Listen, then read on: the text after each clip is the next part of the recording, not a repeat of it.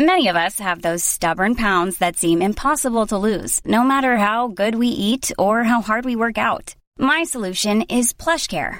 PlushCare is a leading telehealth provider with doctors who are there for you day and night to partner with you in your weight loss journey. They can prescribe FDA-approved weight loss medications like Wegovy and Zepbound for those who qualify. Plus, they accept most insurance plans. To get started, visit plushcare.com/weightloss. That's plushcare.com/weightloss. C. diff, or Clostridium difficile, is a superbug that can cause major problems in hospitals.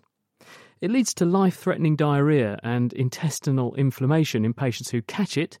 It spreads easily, and patients who do recover often relapse many times afterwards because the spectrum of so-called good bacteria in the bowel also goes off kilter when you treat the infection. What's needed are highly targeted antibiotics that can hit exclusively C. diff and not affect the good bacteria that we need to keep us healthy. Luckily, Sheffield University's Joe Kirk is on the case. My lab works on Clostridium difficile, which is a bacterium that causes antibiotic-associated diarrhea. And C. diff actually kills more people a year than MRSA. And one of the problems with C. diff is that it's actually the friendly bacteria in your gut that prevent it from causing disease most of the time. But when you take antibiotics, you kill the friendly bacteria, and that allows C. diff to grow, release toxins, and cause disease. Now, the real problem is that we use broad-spectrum antibiotics to treat C. difficile infections. So that kills the friendly bacteria even more, and that leaves you susceptible to a recurrent infection. So 20% of C. difficile cases actually result in a recurrent infection. So we need a more specific antimicrobial therapy that only kills C. diff. It's sort of catch-22, isn't it? Because in the course of treating another infection, you get C. diff because you've used antibiotics, and because you then treat C. diff with antibiotics, you get more C. diff. Yeah, exactly. And how do we break the cycle? So we've been working with a company called Avid Biotics, who are developing more specific antimicrobials that only kill C. diff. And these are in the form of what they call difficins. So difficins are actually made by C. diff to kill other strains of C. diff, kind of like sibling rivalry.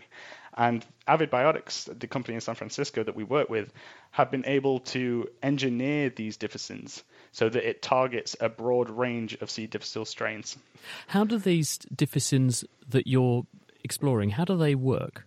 Difficins kind of look like bacteriophage, and they are viruses that infect bacteria. And they kind of look like the moonlander with the pod and legs.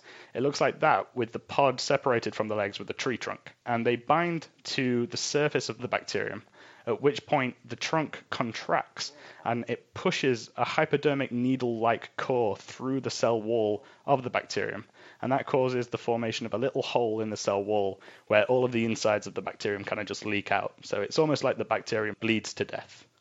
And because they're highly specific just for C. diff strains, it means that you could use this and you wouldn't upset the apple cart of the rest of the friendly bugs in your bowel, which would hopefully mean you won't get more C. diff in future. Exactly, that's what we're hoping anyway.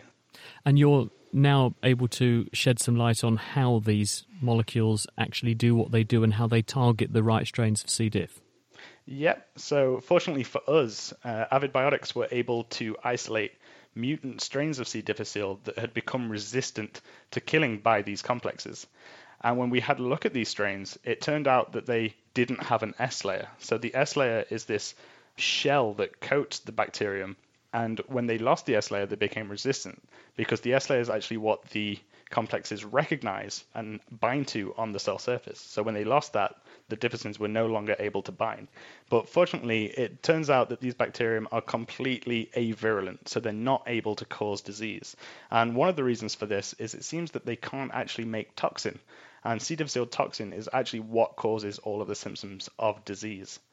Right, so you have these C. diff strains that cause disease, they have this S layer, and if you use these drugs that have been invented to target C. diff, the bug responds by mutating, so it doesn't make that layer, but in surrendering that layer, it also loses the ability to cause disease. Exactly.